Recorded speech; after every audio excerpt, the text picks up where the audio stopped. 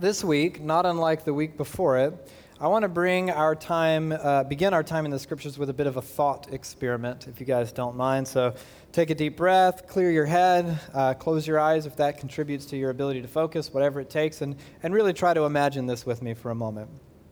I want you to imagine yourself sitting on a green hillside in a soft patch of grass. And the sun is bright overhead, but the sky is an even blue. The cool breeze rustles the lush grass all around you, and you're actually sitting amongst a crowd. There are people all around you, hundreds of them, men and women and children, and they're all sitting and leaning forward with their necks craned slightly upward to better see and hear this singular figure that stands before the crowd. He's called Yeshua Manatzarat, or Jesus who is from Nazareth. And there's something about this man, this figure, that makes the hairs on the back of your neck stand up. And there have been others like him. There have been rabbis, teachers, even prophets. But this guy's words make your heart hammer against your rib cage. The authority with which he speaks is like a spark in your mind that ignites passion and potential and even hope. And hope for you in this thought experiment is something in short supply.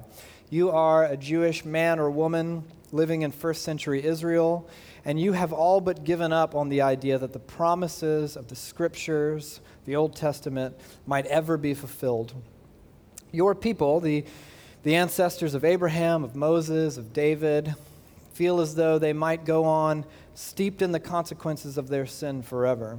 Your God, Yahweh, the one true Creator God, had chosen Israel, your people, to become the means through which he would begin restoring a broken world, but Israel blew it. Again and again she failed. And so you live under the heavy oppression of the pagan Roman Empire. Your home, the land of your ancestors, is a pagan, militarized zone. They tax the poor into poverty, even into slavery. Rome bullies you and your people. They beat, they mock, they insult, they abuse. Rome cares nothing for the God of Israel, let alone his people. In fact, not unlike Nazis in modern thinking, Romans were villainous in every way to the Jewish people. But didn't God promise that he would return to his people? Didn't God promise that there would be a king from the line of David that would return Israel to her former glory? God promised a Messiah, an anointed one, a coming king that would rule and reign. And though hope has become elusive, you still manage to cling to this belief that Messiah will come, and you think of these Romans that have stolen your land and driven you into poverty and killed and raped and ravaged your people in the way that they blaspheme your God. And you imagine Messiah, this glorious warrior from God who would draw his sword and fill the streets of Israel with the blood of the evil Romans and take Israel back for God and bring God back to the temple once and for all. And here you sit on this hill with so many others like you, so many stories represented in this crowd of oppression and abuse, so much anguish and longing and hope stretched thin. And before you stands this teacher, this prophet, his words aflame with the passion of God. And you allow yourself to consider for the first time, though hope is a very scary thing, could this man be Messiah? Has the time finally come? But then Jesus says something so shocking it can hardly be believed. Let's read it. Matthew chapter 5, beginning in verse 43. You have heard that it was said, love your neighbor and hate your enemy. But I tell you, love your enemies and pray for those who persecute you, that you may be children of your Father in heaven. He causes his sun to rise on the evil and the good and sends rain on the righteous and the unrighteous. If you love those who love you, what reward will you get? Are not even the tax collectors doing that? And if you greet only your own people, what are you doing more than others? Do not even pagans do that? Be perfect, therefore, as your heavenly Father is perfect. I have an extended family member who was a Marine. And for years, he was stationed in Japan. So once, this family member mentioned to me, he and I were kind of talking about Japan and its culture and what it was like to live there. And he mentioned that he would love to someday return to Asia, specifically on August 9th, and he wanted to visit the city of Nagasaki. And he wanted to do this while wearing a T-shirt he claimed he actually owned that said, "The atomic bomb, crafted in the USA, tested in Japan."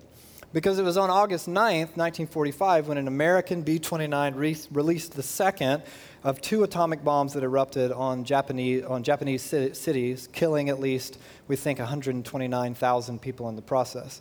That second plane over Nagasaki was piloted by a gentleman who was a Catholic. In fact, a Catholic military chaplain led that pilot in communion just before the mission began. And the pilot steered the B-29 over Nagasaki, which was the epicenter of Japanese Catholicism. Some even speculate that the pilot may have used Urakami Cathedral, which was a Catholic church at the heart of the city, as a means by which he would identify his target. So, one Catholic releases a bomb, and 10,000 Christians die. Many years later, that priest who led the pilot in communion experienced a radical change in his thinking, specifically in December of 1975, when he said this: "To fail to speak to the utter moral corruption of the mass destruction of civilians was to fail as a Christian and a priest, as I see it. I was there, and I'll tell you that the operational moral atmosphere in the church in relation to mass bombing of enemy civilians was totally indifferent, silent, and corrupt at best. At worst, it was religiously supportive of these activities by blessing those who did them.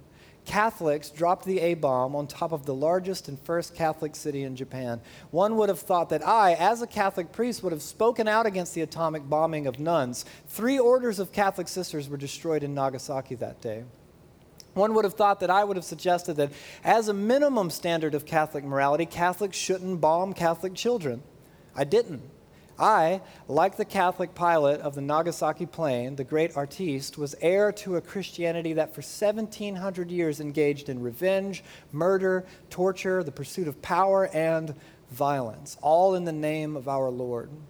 I walked through the ruins of Nagasaki right after the war and visited the place where once stood the Urakami Cathedral. I picked up a piece of censer from the rubble. When I look at it today, I pray God forgives us for how we have distorted Christ's teachings and destroyed his world by the distortion of that teaching.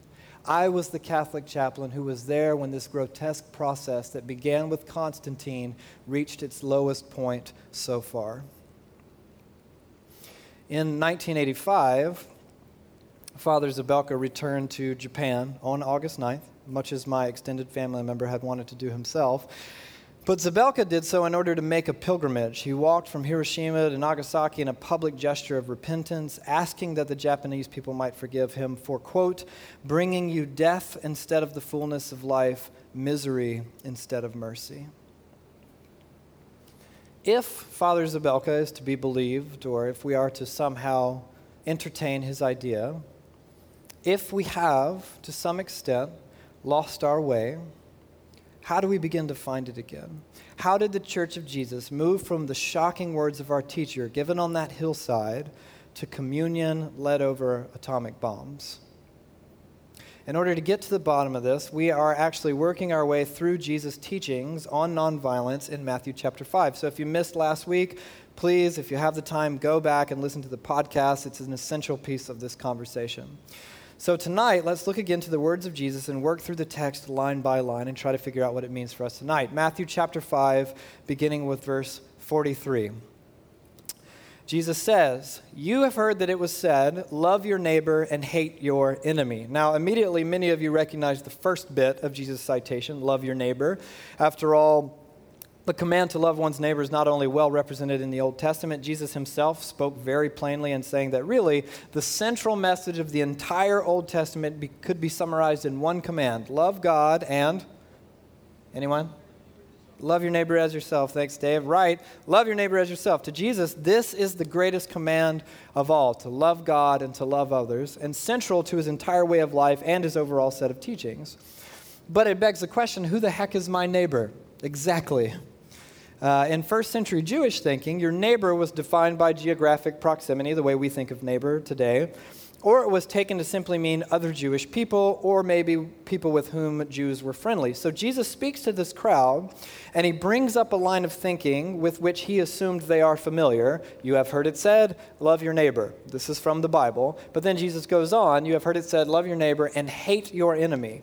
Problem is, the whole hate your enemy bit is not from the Bible. Instead, we believe this had become a popular reading of a particular passage in Leviticus, and consequently it became a Jewish figure of speech, which went something like, this is my modern paraphrase, hey, yes, love your neighbor, Leviticus, for sure, but also hate your enemy. So it's this popular reading of the Torah that Jesus addressed when he says, you have heard it said. And of course, Jesus goes on, verse 44, but I tell you, love your enemies and pray for those who persecute you.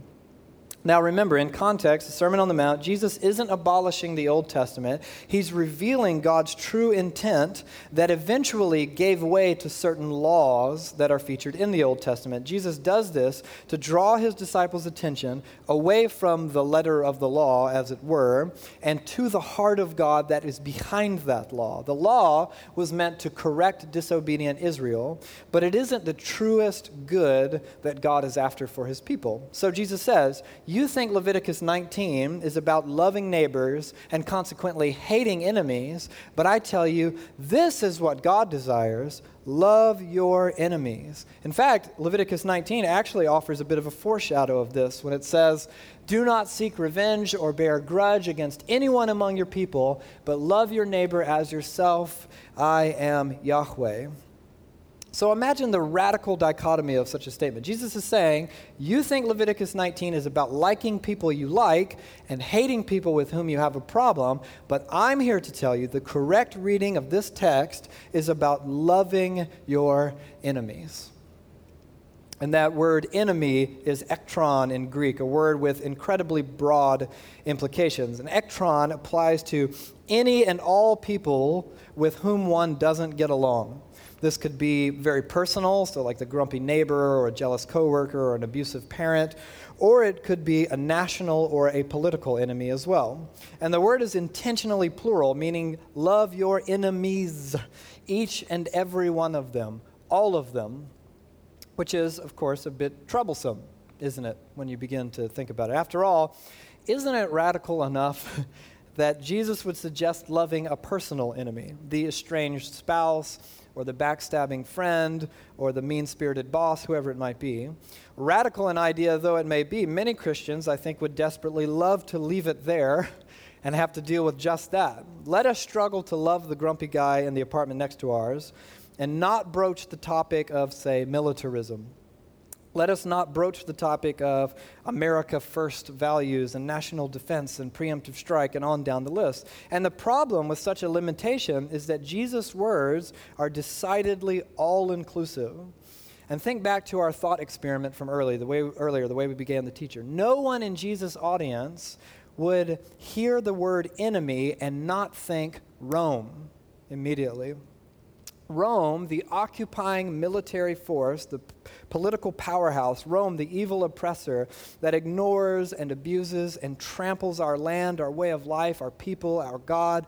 And remember, you're sitting on that hill yearning for Messiah, for this overthrowing sword to come from Messiah's scabbard and spill Roman blood. And you're thinking, Jesus could be this guy. And then all of a sudden, Jesus brings up Leviticus 19. You've heard it said, love your neighbor. And you're like, oh my gosh, Leviticus 19, enemies, yes, this is it, Jesus. And then you go, wait, what?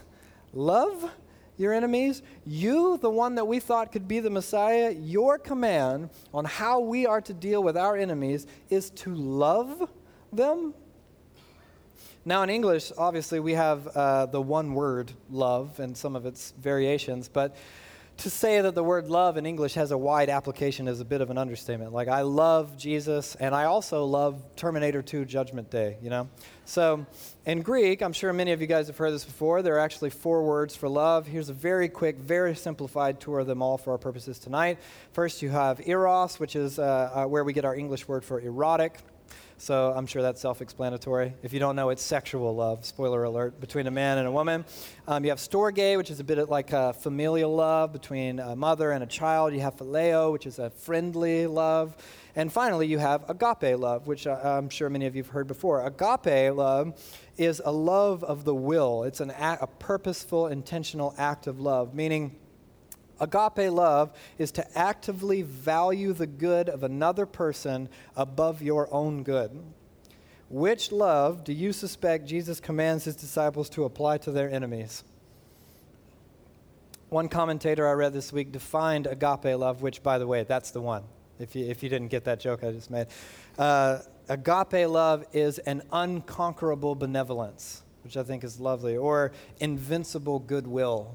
I love that. New Testament scholar Scott McKnight defines the word this way.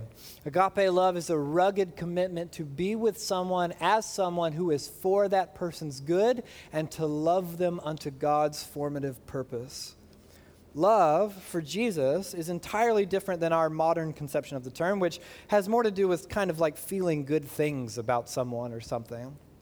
So not unlike Jesus' nonviolence ethic, if you were here last week, which rejects retaliation, but also rejects the sort of passive do-nothing approach, Jesus' command to love enemies is an active pursuit for the good of the other. Do not ignore evil, do not de-emphasize sin, but do not respond to either with violence or retaliation or hatred. Instead, love your enemy above yourself. And Jesus goes on to clarify how. And the first thing he says to do is to pray for them. Just this weekend, I was talking with my friend Matt about someone he disliked very much, someone that he thought of as an enemy. We were talking about this passage in context. He wasn't just telling me about someone he hates. So for a year, my friend had dedicated himself to pray for this person.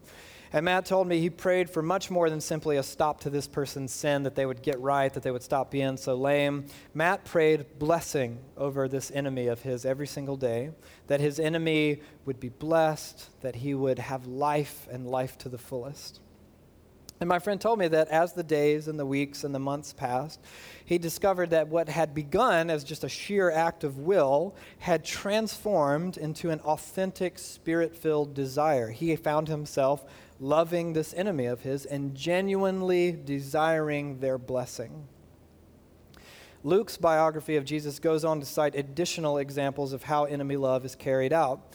Jesus says, "But to you who are listening, I say, love your enemies, do good to those who hate you, bless those who curse you, pray for those who mistreat you. If someone slaps you on one cheek, turn to them the other also. If someone takes your coat, do not withhold your shirt from them. Give to everyone who asks you, and if anyone takes what belongs to you, do not demand it back. Do to others as you would have them do to you." And again, for those of us who apprentice Jesus, who would call ourselves disciples of Jesus, we learn not from Jesus' teaching alone, but from his lifestyle as well. If you know the story of Jesus' life, he did these things. Had Jesus actually aspired to overthrow Rome with violent force, he actually had the crowds necessary to do that, some of which would willingly do so. The option to use violence was repeatedly before Jesus, and he rejected it again and again. Even Jesus' disciples, on more than one occasion, asked to employ violence against their enemies, and each time Jesus rebuked them. Jesus rejected violent anti-Roman subcultures that were around them. He taught his disciples to do as he did, turn the other cheek, love your enemies, put down the sword. And ultimately, Jesus died for his enemies, if you know the story. He expended some of his final words to pray for the forgiveness of his enemies, for the oppressive, foreign, pagan, occupying military force. Jesus loved and forgave and died rather than using violence to fight back. And Jesus' disciples did likewise. The apostles were martyred. Early disciples of Jesus were martyred. And for hundreds of years of church history before Constantine in the 4th century, disciples of Jesus went to death before they would hate or kill their enemies. I mentioned last week that this is an area, one among two, the other being the problem of evil, that has dominated much of my passion and thinking and writing and studying and conversation and teaching for many years now. And one reason is because I have come to believe in my travels and conversations with people who do and do not follow Jesus, with all due respect and in humility, that one of the great sins of the church in the West, the American church in particular, is a flagrant, deliberate, satanic rejection of Jesus' teachings on nonviolence and enemy love. And I've, like I said, traveled quite a bit around the world, and believe me when I say, the church in America is often most recognized for her disobedience to these teachings. And the way of Jesus is often rejected as a result. Many American Christians, I think, would prefer to have their enemies bombed rather than love them, or to torture their enemies before they prayed for them. Or we would offer up men and women and children and civilians and schools and hospitals and churches or cathedrals as worthwhile collateral damage in order that drones might rain down fire on enemies or planes, B-29s, might drop bombs on them. American Christians would often rather sabotage our personal enemies than love them. We would rather gossip about them or spread dissent or cut them off than love them. And this is why I am so drawn to this Jesus of Nazareth. Not because this comes naturally to me, not because, oh, yeah, that's right in line with my way of thinking, but because this is hard for me, because it is so radically counterintuitive that it defies logic. To me, the way of Jesus is beautiful and subversive and radical and healing and profoundly difficult. But for Jesus, the command to love enemies is not pointless. It's not without purpose. Look back down at Matthew in chapter 5 and read verse 45. Why love your enemies? Jesus says, that you may be children of your Father in heaven. He causes his sun to rise on the evil and the good and sends rain on the righteous and the unrighteous. Why love enemies? Because God does. Be like God. In the ancient world, rain was understood as a sign of blessing over one's life, especially in like an arid, agrarian society like Jesus. So Jesus gestures to this ordinary natural phenomenon of rain and says, if rain is God's blessing, look, he blesses his neighbors and he blesses his enemies. And I love this bit of sort of poetic imagery. Jesus is so creative. He invites us to imagine even rain as a reminder that God loves and blesses his enemies, which is beautiful to me. And this is why I think you guys should join me in hating the sun and thanks, Kiana, getting excited about the rain coming up. You with it? Did that work? No. Thanks, was that Vanessa? Thanks, Vanessa. Don't tune out if that made you upset. Stay with me for a second. So anyway, Jesus says, when you love your enemies, you become like your Father in heaven. Matthew scholar Dale Bruner writes this, if we will live this countercultural way, we will come to experience God the Father in an especially intimate way. We will become God's close sons and daughters. We will become in personal experience what we are in gracious fact, which is members of the family of God. Later in the New Testament, an apprentice of Jesus called Paul will write that you and I were God's enemies, and through Jesus, God demonstrates his love for his enemies by dying for them, for you and for me. Jesus is inviting us to emulate God, to become like God, to be his close sons and daughters. And in the process, we gain intimacy with God that we did not have before. Jesus goes on in verse 46, if you love those who love you, what reward will you get? Are not even the tax collectors doing that? And if you greet only your own people, what are you doing more than others? Do not even pagans do that? So here, Jesus selects for his teaching two well-recognized enemies of the Jewish people. And remember, the Jewish people, of course, are the ones who made up Jesus' audience at the time. The first enemy that Jesus cites are tax collectors. The Jewish tax collector was someone who was in league with the Roman Empire. They were something like the way we might think of like a Jewish informant for the Nazi Party. Evil traitors. They were vile and villainous in every way. And Jesus' second example are pagans, and that in context would be Romans, the evil, oppressive, occupying military force. If Jesus were giving this teaching to our church tonight, he might use it as an example in context a suicide bomber or a terrorist or a member of ISIS or a corrupt police officer or a white supremacist or villainous politicians, whoever it might be. And Jesus' suggestion is absolutely incredible. Hey, don't greet only the people with whom you get along. That's nothing commendable whatsoever. Greet your enemies. If you only love and interact and do life with people within your own sphere of community, your own ethnicity, your own socioeconomic class, or your political party, or your denomination, or theological camp, or field of interest, whatever it might be, then you are no different than a tax collector or a pagan. Glenn Stassen, who's an ethicist from Fuller Seminary, writes this: loving only those who love you is the in-group selfishness of cliquishness, cronyism, nepotism, racism, and nationalism. If we love only those who love us, we see only an in-group perspective and become closed-minded to how others see things. As a result, we cannot understand our enemies' perspectives enough to deal with them effectively. We are less effective, less powerful, because we do not sufficiently understand enemies who wish us harm, and so cannot do what is effective in persuading them to do what we think is right. We grow frustrated and blame them all the more. We transfer our ineffectiveness to other people whom we do not understand. This is the powerlessness of a culture of blame. Daryl Davis is an interesting author and musician, controversial figure, who one evening after a performance playing in a honky-tonk bar befriended a gentleman he later learned was a very unlikely friend for him. Daryl Davis is a black gentleman, and the gentleman he'd befriended was an active member of the Ku Klux Klan. And they became friends over conversation about blues and honky-tonk and rock and roll. In fact, through this connection, Daryl befriended more folks like this man. And in this unlikely turn of events, Daryl decided he might invite them to his house and to his dinner table. In fact, later when Daryl learned that one Klansman had been put in state prison, he called that Klansman's wife, and he offered to drive her and their children the 5-hour distance it would take to visit their husband and dad in jail, which is something that no one in the Klan had offered to do. And the family left the Klan behind as a result.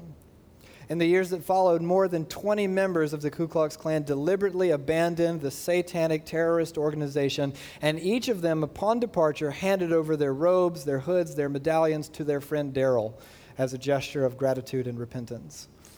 Why? Because Daryl loved his enemies, and he invested in them. Without ever softening his disdain for the evil of racism and violence, Daryl had become their friends. On May 13th in 1981, Pope John Paul II was crossing St. Peter's Square in Vatican City when an attempt was made on his life. The Pope was shot 4 times and miraculously survived. And once he got out of the hospital, John Paul II immediately visited his would-be assassin in prison that he might offer forgiveness and kindness face to face. In 2006, maybe you guys remember this story, a gunman opened fire on an Amish school, shooting 8 girls and killing 5 of them. And just days after that shooting, the victims' families visited the widow of the shooter that they might offer their forgiveness and ask how they could help their family. The Amish requested that all relief money intended for the victims be shared with the shooter's widow and children. And the Amish community attended the shooter's funeral in solidarity with his family, who were also grieving. One journalist that I read followed that story really closely, and she observed that this was an incredible witness to the historic Christian tradition of peace. And she published an article about it later, and she mentioned that when she had kind of thought that out loud, her husband disagreed with her. And she was like, what do you mean? And her husband said, witness? This goes well beyond witnessing anything. They are actively making peace. Jesus, of course, invites no one into a way of life he himself did not exemplify. Jesus was famously criticized and dismissed for his willingness to destroy social barriers and eat dinner with pagans and drink with hookers and the scum of society and visit the homes of tax collectors and traders to enjoy their company and to invite them into God's kingdom. And to us, divorced from the cultural context of Jesus' day, this really sounds sweet and sentimental. We like to imagine Jesus as this accepting, non-judgmental fellow who welcomed, like victims into his home, or he went into their homes. He didn't have one himself. And we apply that sort of mentality to modern folks that we think of as broken or victimized or worthy of sympathy, which is great. But imagine Jesus visiting the home of a neo-Nazi to have dinner. Imagine Jesus inviting a Klansman to come follow him. Die to yourself and follow me. You are welcome as my disciple. Imagine Jesus having a drink with a member of ISIS. Go ahead, imagine it. Imagine Jesus smiling and laughing with this member of ISIS, drinking wine, telling him about the coming kingdom, and inviting him to leave his old life behind and have a place in the kingdom of God. Imagine Jesus going to his death, compelled by his great love for Nazis and terrorists and dictators and evildoers, not just for you and me and our little issues, but the great evildoers of history. And Jesus ends this teaching with a summary so shocking it can hardly be believed. Matthew chapter 5, verse 48 says, "Be perfect, therefore, as your heavenly Father is perfect." Now, don't check out, because this last point is crucial. So many of us, myself included, tend to read this line to be perfect out of context and then misinterpret its meaning. Remember, this phrase isn't some new disconnected thought from Jesus' prior teachings. It is the conclusion of Jesus' teaching on enemy love and nonviolence. And the word that we translate as in English as perfect might not be the best translation. In Greek, the word is teleos. It means complete, or whole, or mature, or developed. In fact, the same word is elsewhere used to describe children who have become adults. This means that Jesus is teaching that our goal as disciples is to grow into men and women who are like God. We actually have less intimidating terms for this idea that we use all the time. We say, oh, he or she is a godly person. It's the same idea here. So in the context of the teaching from which this conclusion proceeds, Jesus is saying that loving your enemies, praying for them, entering into relationship with evildoers is how we become mature and complete and like God. And really, that isn't some radical new way of reading the text. That isn't me. Most scholars interpret Jesus' line this way. Here are some of their elaborations. This one from Scott McKnight. Be perfect. That is, love both your fellow Jewish neighbors and the Roman enemies in your midst, as your Father makes the sun to rise and the rain to fall on all humans, Jews and Romans. So are you to be perfect in love as your Father is perfect in love. Here's one from Stanley Hauerwas, who says, we are called, therefore, to be perfect, but perfection means or names our participation in Christ's love of enemies. Perfection does not mean that we are sinless or that we are free of anger or lust. Rather, to be perfect is to learn to be part of a people who take the time to live without resorting to violence to sustain their existence. And finally, this from Henry Nouwen, who says, that is our vocation, to convert the enemy into a guest and to create the free and fearless space where brotherhood and sisterhood can be formed and fully experienced. And this begs the question, can this work? Can the enemy ever become the friend? And to answer that, I would just suggest look around. Think about your story. Think about the stories of everyone you know who follows Jesus, flawed though they may be.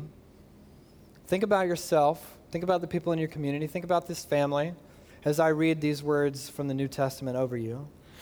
Paul says, you see, at just the right time, when we were still powerless, Jesus the King died for the ungodly. Very rarely will anyone die for a righteous person, though for a good person, someone might possibly dare to die. But God demonstrates his own love for us in this. While we were still sinners, Jesus, the Messiah, died for us. Since we have now been justified by his blood, how much more shall we be saved from God's wrath through him? For if, while we were God's enemies, we were reconciled to him through the death of his Son, how much more, having been reconciled, shall we be saved through his life? You were God's enemy. How did he invite you into his company? How did he make it possible for you to become friends with God? With bombs, or drones, or fisticuffs, or hatred, or gossip, or vitriol. No, God used the incredible, self-sacrificial, generous, kind, nonviolent love of the cross of Jesus. God had dinner with us. God looked us in the eye. He said hello. He sacrificed for us while we were his enemies. He listened to us. Ultimately, God preferred to die for his enemies rather than to hate or to kill them. And sometimes that works. Sometimes an enemy becomes a friend because here you are. You were God's enemy, and now you are God's friend. And that was on God's behalf. You didn't do that. Other times, it does not work. Many people remain enemies of God by their own design, by their own choosing. Dr. Martin Luther King was so passionate about this very thing that he said this: "To our most bitter opponents we say, we shall match your capacity to inflict suffering by our capacity to endure suffering. We shall meet your physical force with soul force. Do to us what you will, and we shall continue to love you. We cannot, in all good conscience, obey your unjust laws because non-cooperation with evil is as much a moral obligation as it is cooperation with good. Throw us in jail, and we shall still love you. Send your hooded perpetrators of violence into our communities at the midnight hour and beat us and leave us half dead, and we shall still love you. But be ye assured that we will wear you down by our capacity to suffer. One day we shall win freedom, but not only for ourselves, we shall so appeal to your heart and conscience that we shall win you in the process, and our victory will be a double victory." And of course, history reveals that Dr. King was someone who embodied this principle, and he was killed. And this bears repeating because those of us passionate about nonviolence like myself, we love to celebrate instances of its often beautiful effectiveness. We love to tell stories about Dr. King and Mother Teresa and the Catholic workers movement and all the different examples that we know personally or down throughout history. Nonviolence can and often does stop violence and hatred in its tracks. It often does turn an enemy into a friend, but other times you die. And because of the latter, many who are not passionate about nonviolence ignore the beautiful stories and focus instead on the impracticality of the idea. Sounds like a great way to get killed. But there's something I want us to understand tonight as we meditate on this teaching. Whether or not nonviolence or enemy love works is absolutely inconsequential. What matters is that Jesus is king, and if you follow him, you obey his commands. That we might know the Father, become like him, his sons and daughters, and have life to the fullest.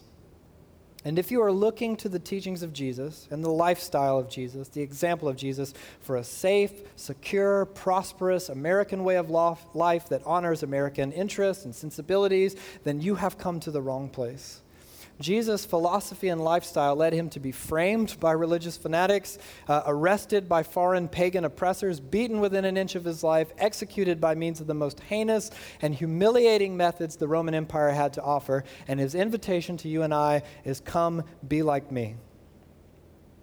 And he didn't exactly cover it up. There's a reason Jesus uses language like, take up your cross and follow me. And we love that if we think by it, oh, Jesus means, wow, Jesus, oh, die to myself. Yeah, totally. That means I should have less pride.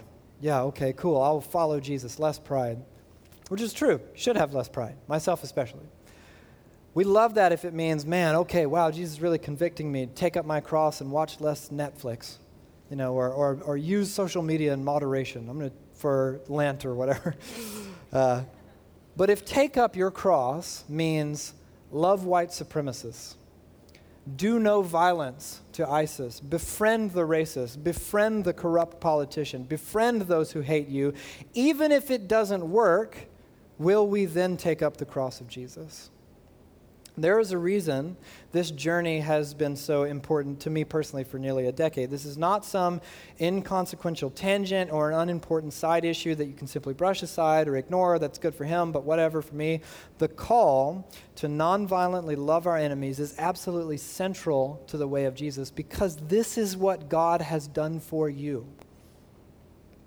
Prior to the Roman Empire making Christianity an official state religion in the 4th century, millions of disciples of Jesus went to death in Roman colosseums rather than hate or kill their enemies.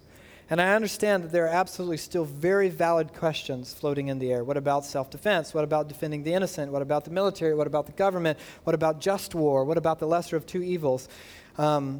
Very valid, very important questions. To dig deeper into those questions, we're actually going to be releasing a series of in-depth podcasts over the next couple of weeks, rather than spend months doing this on every single Sunday, making you guys hate me.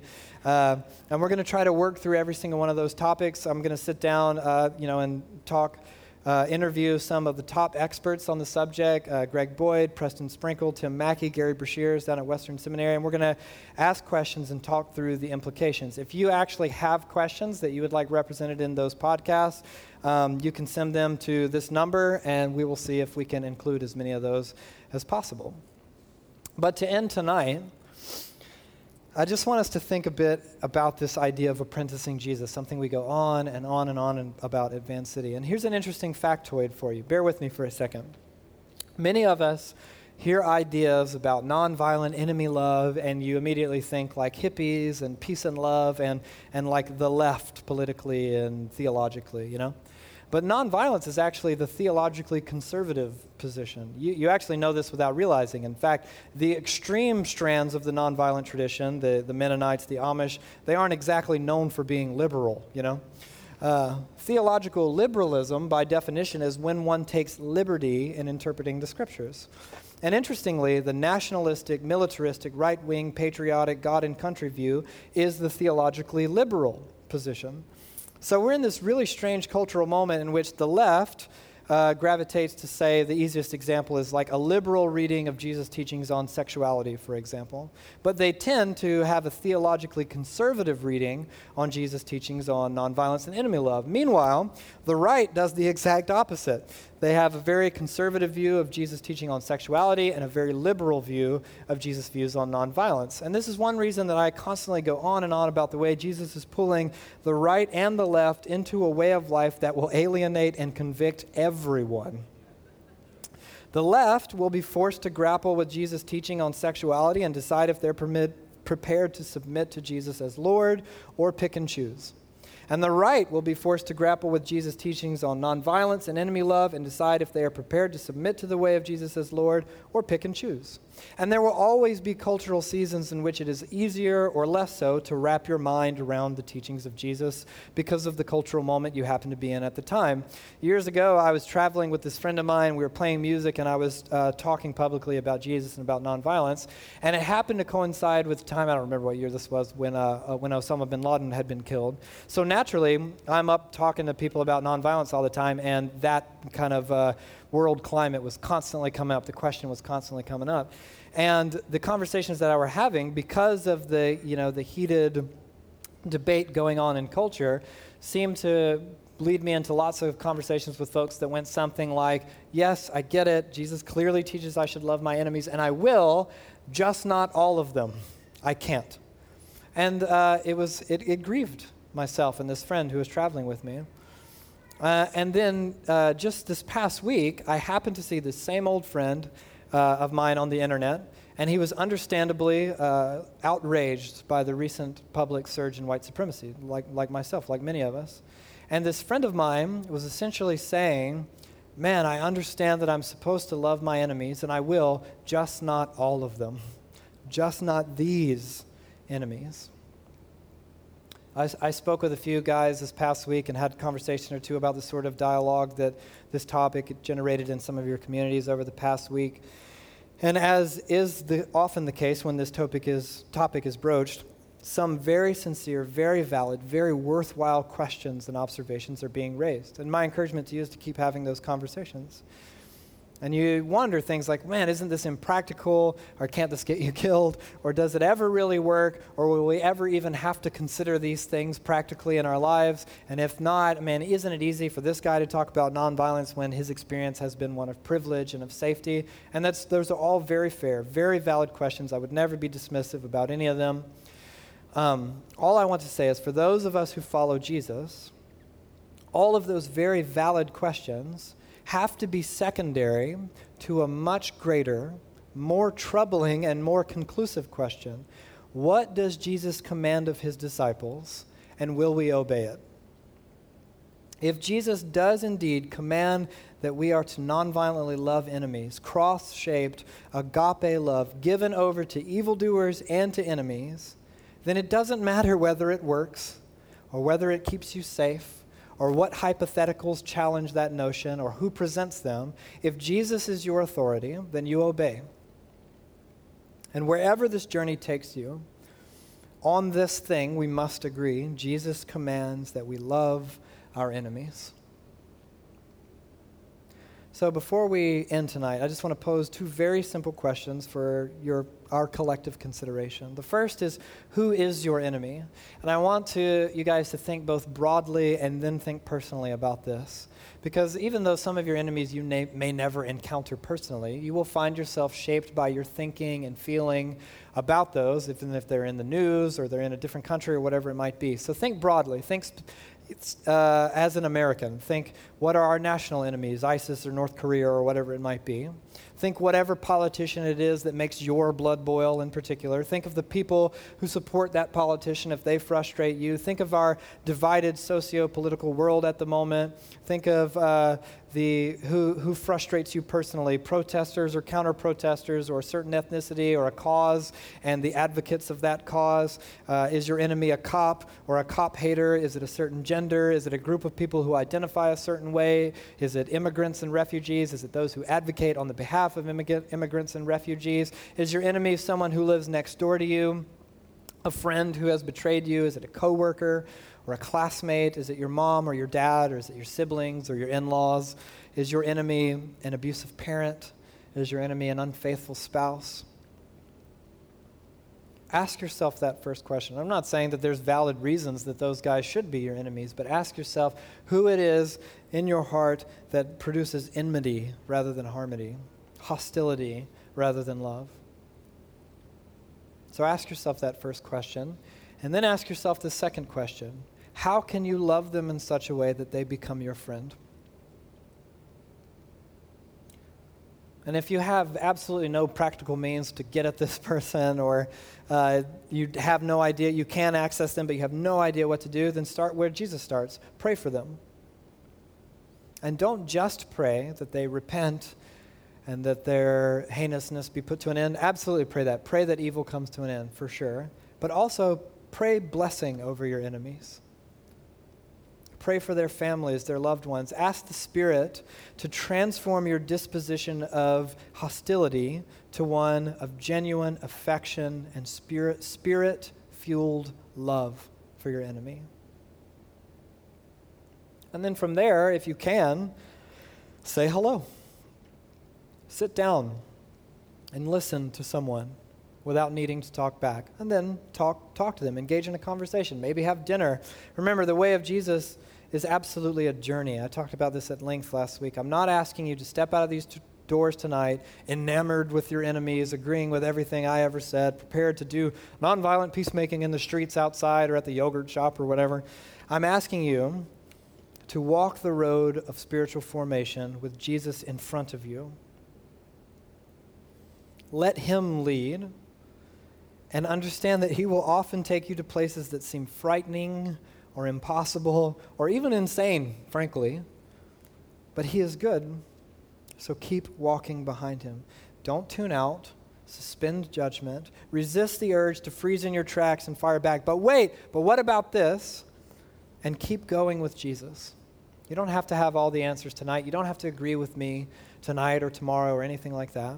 But continue to go with Jesus, prepared to submit to his teachings in his way. He is leading us to life. He is leading us to life to the fullest. Jesus is teaching us to be like God. And God loved us while we were his enemies. And in doing so, he won us as friends. So with that in mind, let me pray, and we'll invite the Spirit to come and speak.